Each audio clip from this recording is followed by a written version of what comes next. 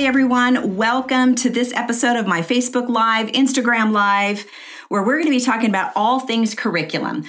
If you don't know me already, I'm married to Daryl. We've been married for 32 years. We have 8 kids, ages 17 to 30. We have 7 grandkids. We've been homeschooling for over 26 years, and we have graduated 7 so far. So I have some thoughts on curriculum that I want to share with you today. But before I do that, just want to throw out there, if you don't already know, I am the author of The 4-Hour School Day, which just came out in June, How You and Your Kids Can Thrive in the Homeschool Life. If you haven't checked that out, please go do that. You can do it at my website, DoryndaWilson.com, or you can go to Amazon or any of your favorite booksellers. Also, I wrote The Unhurried Homeschooler a few years ago, and well over 30,000 families have enjoyed that book as well. It's a simple, mercifully short book on homeschooling, again, available on my website and also available on Amazon. I also do a podcast, and I just share my experience, over these well over 2 decades of homeschooling. There's a lot to share, and my goal is to make homeschooling doable, because it really is more doable than we realize. So let's just jump right in. So I'm also the host of my podcast. I told you that, but I didn't tell you where to go. You can go to major platforms, or you can go to DoryndaWilson.com. All right. So when people find out that I've homeschooled all 8 of our kids from the beginning, with 7 graduated so far, sometimes the first question they ask is, what curriculum did you use? So I always kind of cringe when they say that, because I know there are a lot of reasons that that's the first question that they ask. But my fear is always that they think the answer is in the curriculum. And so I'm going to talk about a couple of lies first that we often believe about curriculum, kind of myths to debunk. And one of those myths is that if we find the right curriculum, we can be assured that our kids' homeschooling journey will be a guaranteed success. So that can really be a rabbit hole that's really hard to come back from. So I want to really, I want to deal with that myth right now, because it's very deceptive. If you know anything about a lie, every lie has an element of truth. So choosing a good curriculum is somewhat important. However, it's not nearly as important as one might think. The truth is that curriculum is a tool, okay? But it's not the only tool we need, and it's not even the most important tool that we need. Believe it or not, as valuable as it is, it's not the most important tool that we need. If we're going to do a project, say we're going to build something, or we're going to create something, maybe we're going to garden, or we're going to create a tapestry, or we're going to paint, just about any project requires tools, right? And typically they require more than one. And more importantly, you need to know how to effectively use those tools. So if you try to use a screwdriver to do the job of a hammer, your efficiency and effectiveness, your success, and even the enjoyment of the process is going to decrease significantly. Before I continue, can someone on Instagram tell me if I am the right direction, or if I am actually recording sideways? I think I did that last time. So if you could let me know real quickly. Can someone just make a comment real quick? Am I doing this sideways, or are we good? Let me know before I continue. Sideways. Okay. That's kind of what I figured. So let's see if I can switch this around and make it so that it's not sideways. Okay. All right. Well, what I'm going to do is just lean it up against here. There we go. Now we're good. Sorry about that. All right. I remember doing this last time and thinking, I've got to make sure that I am not sideways next time. So thank you for letting me know that. And I want you all to know that when I'm done, just sharing a little bit about the curriculum, I will be taking questions and trying to answer them. So we need to know how to use the tools. We need the right tools, but we need to also know how to use them. That's even more important, because what's going to happen, like I said before, if you try to use the wrong tool for the job or you misuse the tool, your efficiency, your effectiveness, and your success, and even the enjoyment of the process is going to decrease significantly. You will find yourself frustrated, and you may even want to quit. Okay, so this is what's happening when we're not using curriculum well, or we're not realizing that there's more than one tool we need to be using when it comes to that curriculum, or we need to only use parts of it. And I'm going to be talking about that in just a minute. And the kids too, they're going to get frustrated and want to quit as well. So let me just reassure you, there is no perfect curriculum out there. Okay. We live in a culture and in a world that is so heavily marketed, and we're constantly being bombarded with all kinds of options. So your biggest challenge is going to be reducing your exposure to that, because that is going to really weigh you down and cause you to maybe not make the best choices. So we want to go into this thoughtfully. Again, I'm going to repeat, there is no perfect curriculum out there. So let's talk about the second common lie or myth that we believe about curriculum is that we have to spend a lot of money on curriculum in order for our kids to have a decent education. Well, let me tell you what, every product out there, every company that has a product out there is going to try to convince you otherwise. Not all of them do, but let's face it, they're going to want to sell you their product because they believe it is the best product out on the market. Well, guess what? We can't do it all. We've got to use discernment as we are choosing curriculum for our families. And what discernment is, discernment is the good thing, looking for the good thing in that situation. And the good thing would be the thing that's a good fit for you and your family. Okay, that's using discernment as we're looking for curriculum. But this whole idea that we have to spend boatloads of money, it's not true. But again, every lie has an element of truth. Sometimes we do have to spend a little more than maybe what we planned or wanted to, or, a decent chunk of change on a curriculum that we are confident is going to be very beneficial to our children and make our job easier as parents. For example, teaching textbooks was one that I used, not with all of my children, but with some of my children. And the reasons were that it helped my child be more independent, which I needed, and was good for them as well. Their work was corrected. I didn't have to correct it. The grades are kept track of in the system. And the company offers really good parent support. Another way that we might make this decision is realize that it's something that we're going to use for more than one child, either more than one child at, now, or we're going to use it for a child now and we're going to use it for a child later. For instance, when you're buying living books, those are going to get reused. You're going to reread them to the other children, especially if you're buying them for your your oldest child or your oldest couple of children, and you have more children after that. You're going to use those books, and if nothing else, keep them to read to your grandkids. I have a whole library of books that I kept so that I could read them to my grandkids because, they were good books. They were living books.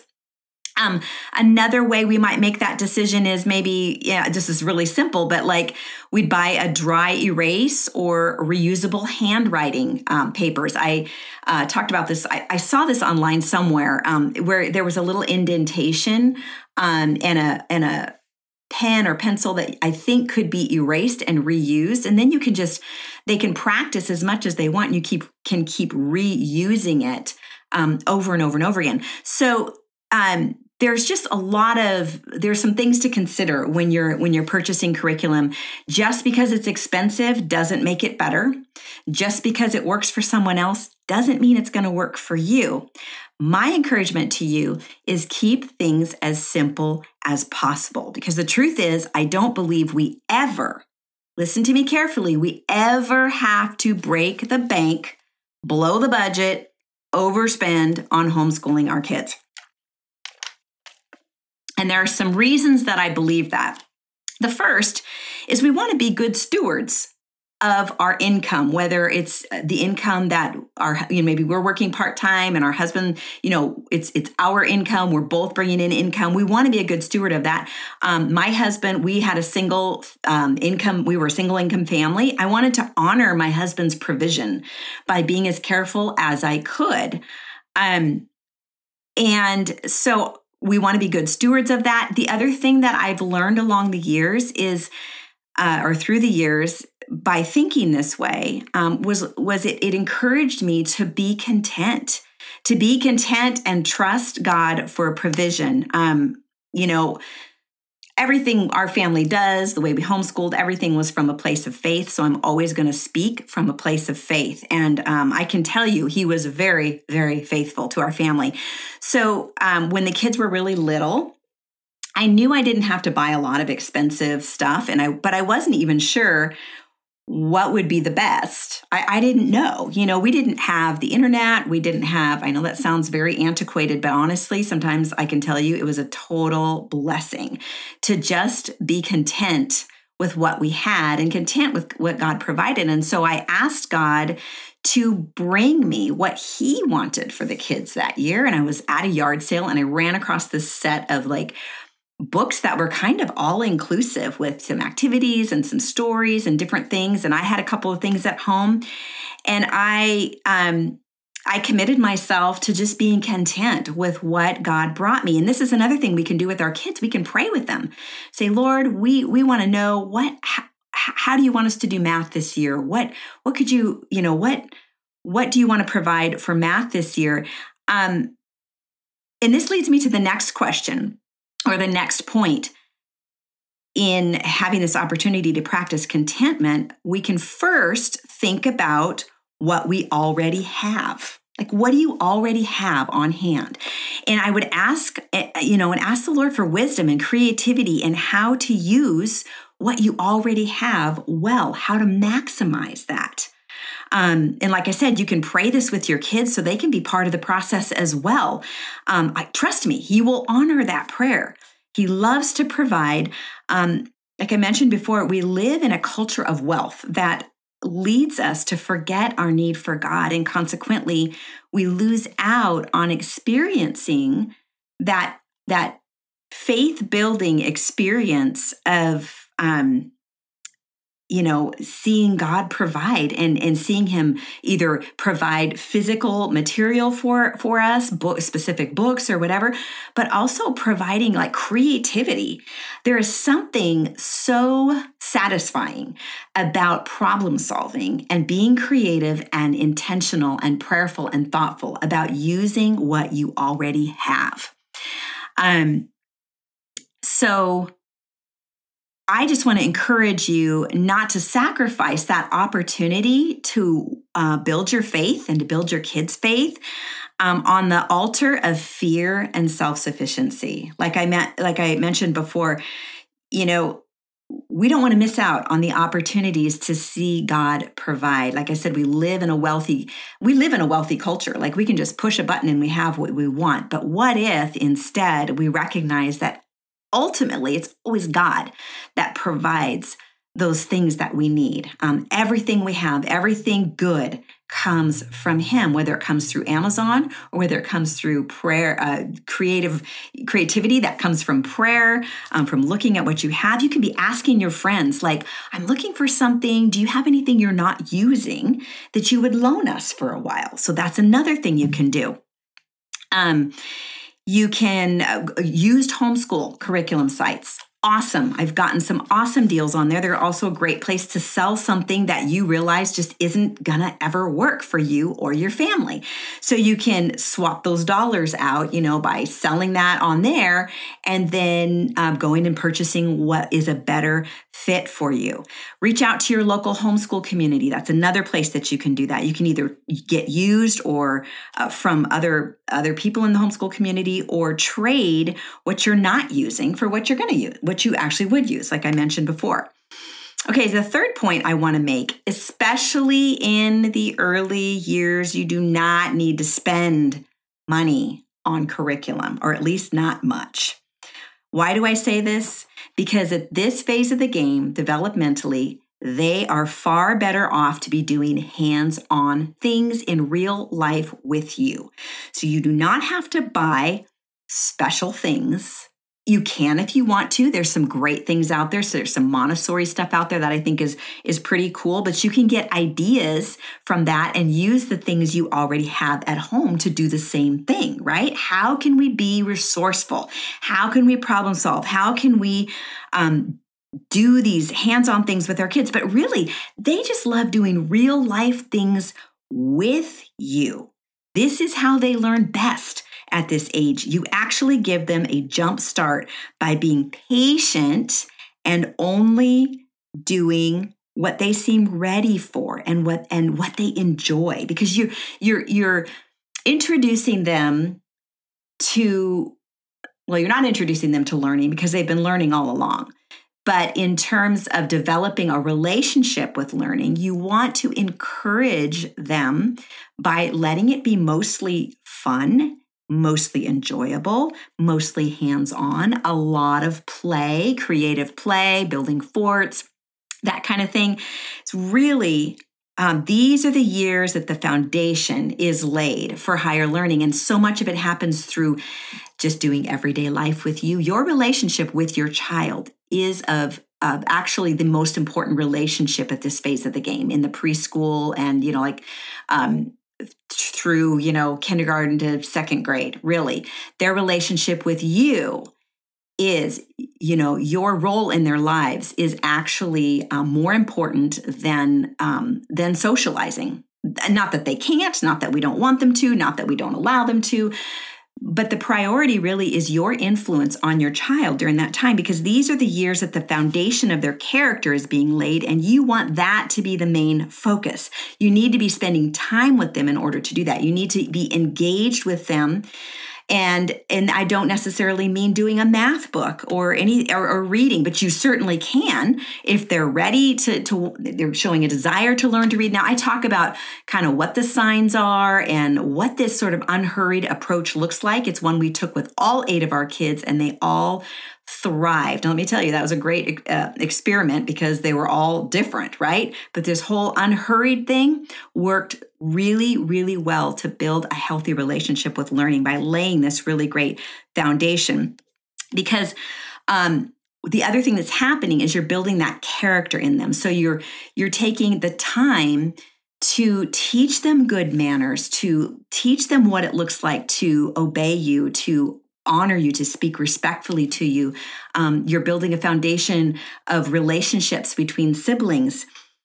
And so if you focus on that and let the other things be secondary, what ends up happening is you're laying the foundation for higher learning. You're also laying a foundation for learning to be more enjoyable and efficient, because your kids listen to you. You've established a respect from them for you. They know when mom says to do something that they need to do it, and there's a relationship there, and there's bonding there, and we're teaching them. We're doing maybe some little chores. We're having them do some chores every day. I have podcasts about that. If you go to the podcast page on my website, DorindaWilson.com, there's a search bar at the top of the podcast page. Put in any keyword. So if you want to learn something about your kids are in, early learning stages, and you want essentials in early education, just put early education. And episodes will pop up. There are over 250 episodes there. So I would encourage you to go do that. But I do talk about chores on that podcast, on those at the podcast as well. So what we want is we want to lay that foundation where our kids, we've got a good relationship with them. They respect us. They're learning. Their relationship with learning is kind of, got a good start.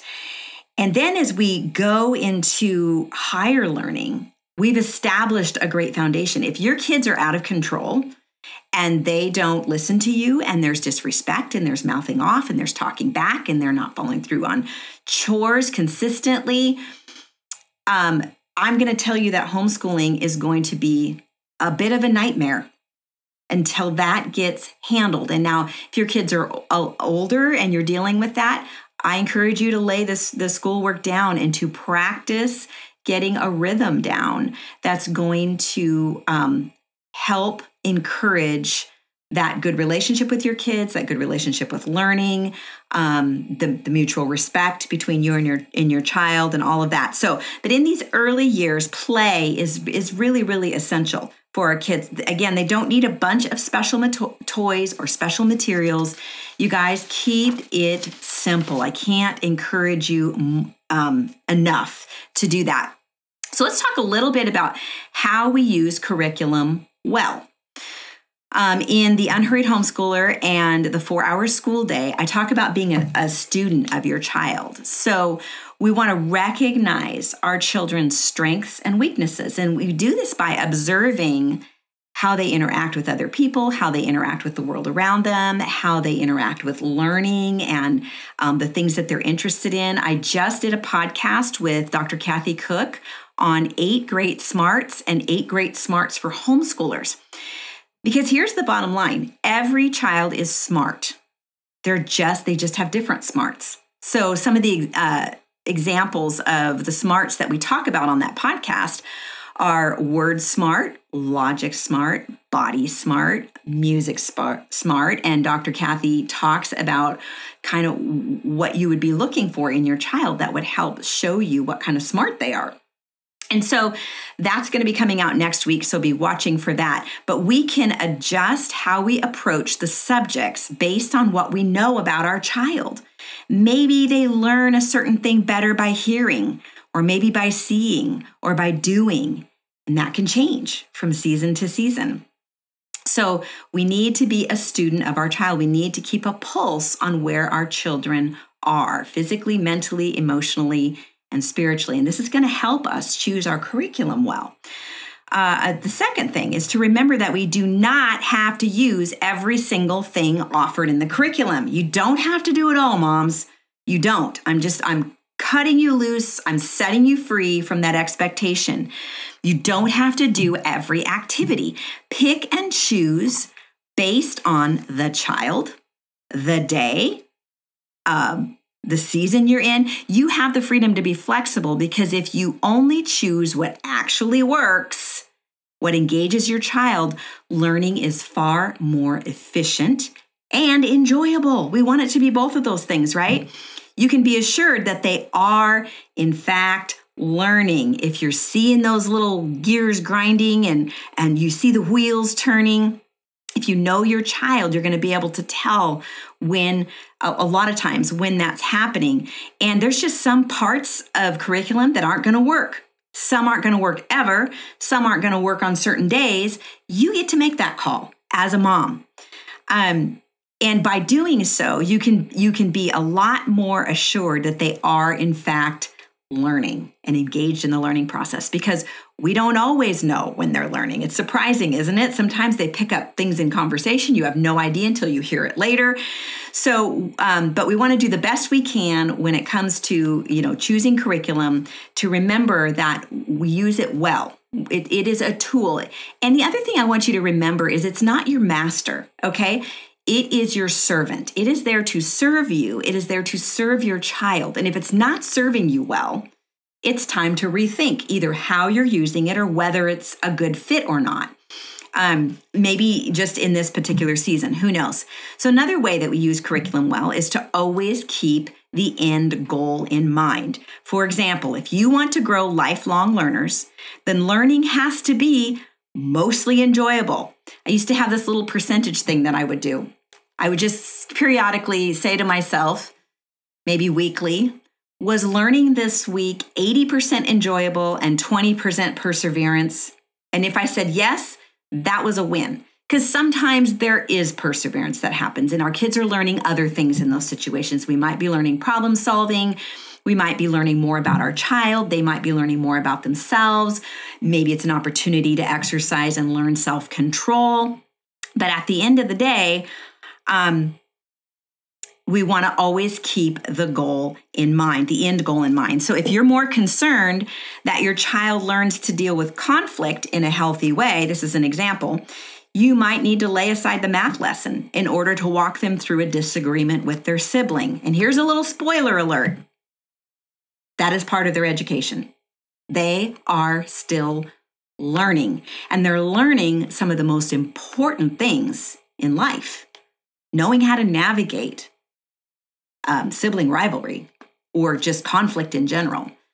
Learning, becoming more self-aware of, hey, I tend to do this in these situations and I need to learn self-control. You guys, those are some of the most important lessons in life.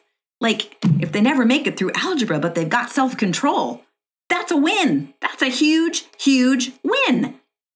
Number 4, remember when you want to use curriculum well, if you want to use curriculum well, you need to remember who you are as a mom, okay? You're not unimportant in this choice, okay? You need to consider who you are as a mom. Now, I had 8 kids. At one point, I had 6 kids, 9 and under, 4 little boys, 5 and under, okay? So how I chose my curriculum and what I could handle in terms of being able to help my kids or, be overly involved in a bunch of their learning, that wasn't my situation. I couldn't do that. So I nurtured independent learning as soon as possible. And honestly, it really benefited my kids. God knew what my kids needed, and that's what they needed.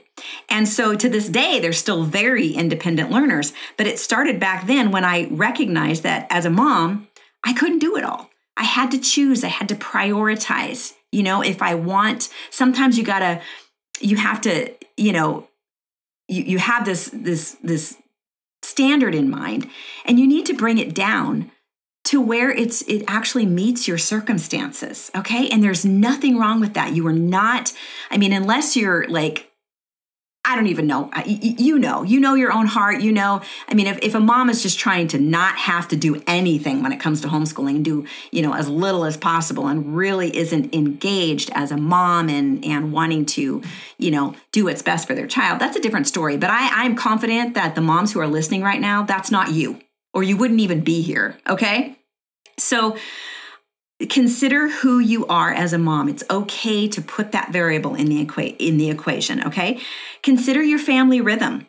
What breathes life into your kids? Like my kids needed to be outside in the afternoons. I needed them to be outside in the afternoons. So that was a win-win for both of us. They had to be out there for a couple of hours every day.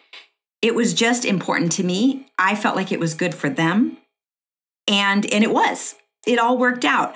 But that was part of our family rhythm. And that's what worked for us. And that big fat textbooks did not breathe life into our family. If I had a big fat textbook, all of our eyes glazed over, the children's and mine. I knew that wasn't a good fit for us. Sometimes it's a great fit for families. And then you should do that. But only you know, Mom, what breathes life into your family. Be watching for that. And be continually having a pulse on that, because sometimes things breathe life for a while and then they start sucking the life. So we need to be aware of that. And keep in mind when I say that, one bad day is not what makes the difference. It is that thing that seems to be sucking the life out of us. Is it the exception or the rule? If it's the exception, you might just be having a bad day or a bad week, and that's okay. Don't give up on it. But if it's becoming a regular thing, you might want to reconsider. So, so your family rhythm, the season you're in, when I had all those little kids, I had to recognize that them helping out and us working together as a team as we sometimes needed to care for the younger siblings was actually it was actually part of our kids' education. They were learning to serve weaker. They were weaker, those who are weaker than them. Isn't that what we want? We want them to recognize when there's a need and to meet it. Again, another wonderful life skill. And then the fifth thing that we need to remember if we want to use curriculum well is, as I just want to share this, as a mom of mostly grown children, I can tell you that most of our kids' learning when it comes to adulting well in all areas happens in real life, not necessarily when they're in the books, okay? So the education of your child is much broader than math, language, reading, writing, history, science, okay? It's much, much broader than that. But when we homeschool, we can integrate all of that together. And I talk a lot about this in the 4-hour school day. So if you have an opportunity to pick that up, I think you would be super, super encouraged by it. Okay, so before I take questions, I just really quickly want to say, I'm just going to mention some of the curriculum off the top of my head that was my favorite curriculum during certain seasons. And it's very brief because I didn't go way back into the memory banks, but there's a few things that stood out to me. My favorite curriculum for up to second grade, we liked 5 in a row. I think there are probably other things out there similar to it. It's a living books based program that you can do together with multi ages. I also one that's recently come to my attention that I didn't have access to was Gather Round Homeschool. That's another wonderful one if you have all different ages of kids. That's a really great one for multi-level teaching. And I have a podcast with Rebecca Spooner, who is the founder of Gather Round Homeschool. And it's multi-level teaching, I think. So if you just put that in the search bar on the podcast page, you can find that. It's a very encouraging podcast. So the other ones, honestly, I'm just going to be totally honest with you. We didn't do a ton of curriculum, but what I picked up at Costco. The workbooks at Costco. I would pick up a workbook at Walmart. Because here's the deal.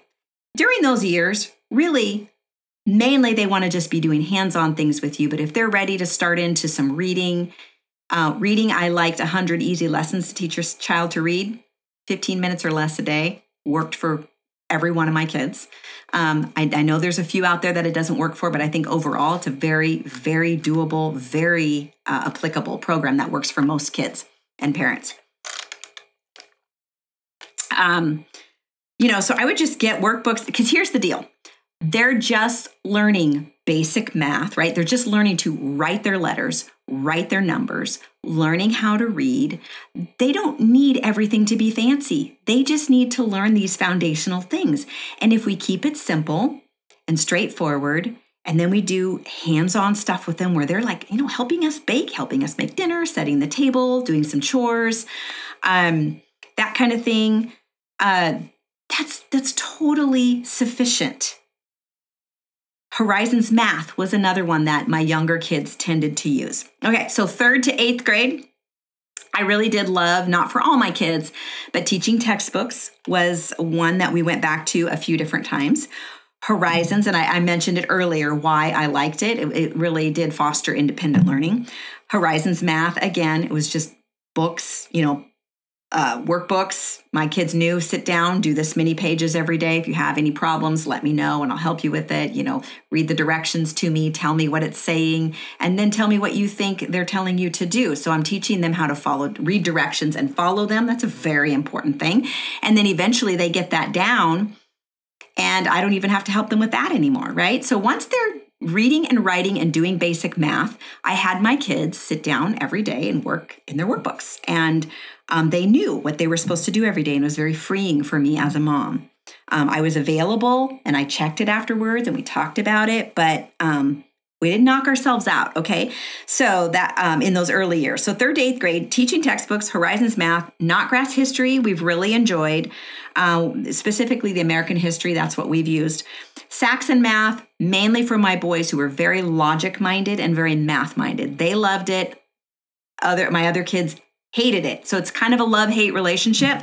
But if you've got a math kid, they're probably going to love it. And again, they do not have to do every problem. Every other one is enough. And if they do poorly on that lesson, they can go back the next day once you've identified what the problems are, and then go back the next day and do the other ones. They can do they did the odd ones. That didn't go well. The next day, once you figured out what's gone on wrong with it, they can go back and do the even ones. So super simple, super straightforward. Learning language arts through literature, I really loved between 3rd and 8th grade, depending on the kid, okay? Because it covered every area of language arts, which I loved because it was all inclusive. But again, there were some activities in there we just didn't do. So it depends on the kid, season, all of that. Math UC is another one that we've enjoyed a lot. In high school, you guys, it's not an exhaustive list. I'm just throwing some things out there that I thought of that I know we kind of kept going back to. So high school, the mystery of history. The reason that I love the mystery of history is that she weaves world history and biblical history together because they very much affected each other. And so our kids get this great overall bird's eye view. And in high school, they're ready for that.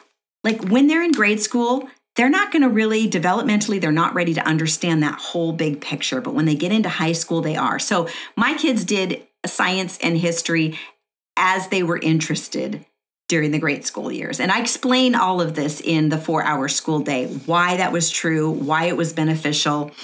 Okay, another one I love is the 101 series when it comes to science. So it's Biology 101, Chemistry 101, Physics 101, and now they're just coming out with a General Science 101. Wonderful. The kids can be very independent with it. It's got a DVD with it so they can watch a lesson and then do the assignments. And the assignments are very doable. They're not overwhelming, but it is a legitimately complete high school science credit, each one. So that one I absolutely love. So it's the 101 series. And by this time, I knew what worked for my kids as far as math and language arts. If I had a child who was still struggling just a bit in junior high, usually not in high school, but, every kid's different. They were struggling with math, and I wasn't sure they had all the basics down. We would use the Key 2 series, which is little tiny workbooks that take you a little increments at a time through fractions, decimals. They're all different. There's a workbook set for each topic. So you don't have to go through a whole curriculum doing everything. You can say, look, the only thing he's having problems with is fractions. So let's go back and revisit fractions, and we'll go through this Key 2 series to make sure that foundation is laid. I always felt like if my kids know addition, subtraction, multiplication, division, fractions, decimals, and percentages, they can do life, right? They can. And so that was my goal. Like, make sure that they have that. And if they have that, they can always go on to higher math should they ever need to. All right. The last one. Oh, the other thing that I always did was reading.